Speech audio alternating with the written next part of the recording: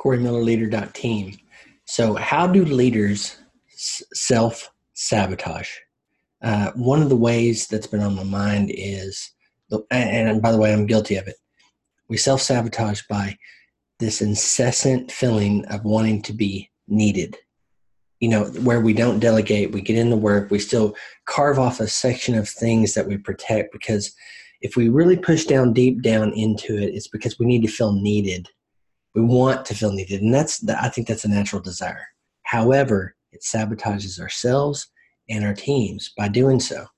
So, leaders have tough jobs. Oftentimes we're told as leaders to give praise and recognition and appreciation to the people that we lead, to the teams. That's part of Gallup's Q12 survey about engaged employees. In the last 7 days, have you been told you're appreciated, praise, recognition, all those things? However, what happens for the leaders? Oftentimes we're the last people to ever get the appreciation, recognition that we justly deserve. So, and plus it's a tough job. All eyes are on us, we can feel like.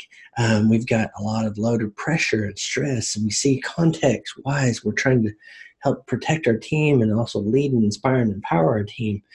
And so I think it's natural to kind of feel like we want to feel needed and appreciated. And sometimes we do that by saying, I talked previously about how sometimes we're technicians, craftswomen at what we're doing, and then we get promoted into this manager leader role. And but I think some ways we want to feel needed is we don't let go of certain things and push those out. I think that's natural, but we need to find ways to not self-sabotage ourselves and sabotage our team by this incessant need of feeling needed all the time. Find those ways find the way to feel needed in different ways, to see how maybe take a step back and go, I'm here for this role. It might look different than the instant gratification of doing this particular task that I know I can do, but we limit our teams by not letting go of that. So I think it's an encouragement to think about our need to feel needed, but that the result is sometimes we sabotage ourselves and our teams by doing so.